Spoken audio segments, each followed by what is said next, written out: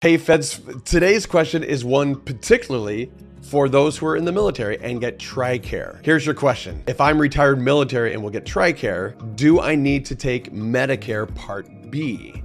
And the answer is yes, period. That's just the way it works, period. If you don't do B, and I'll also point out, also Part A, if you don't do Part A and B, you can't have TRICARE.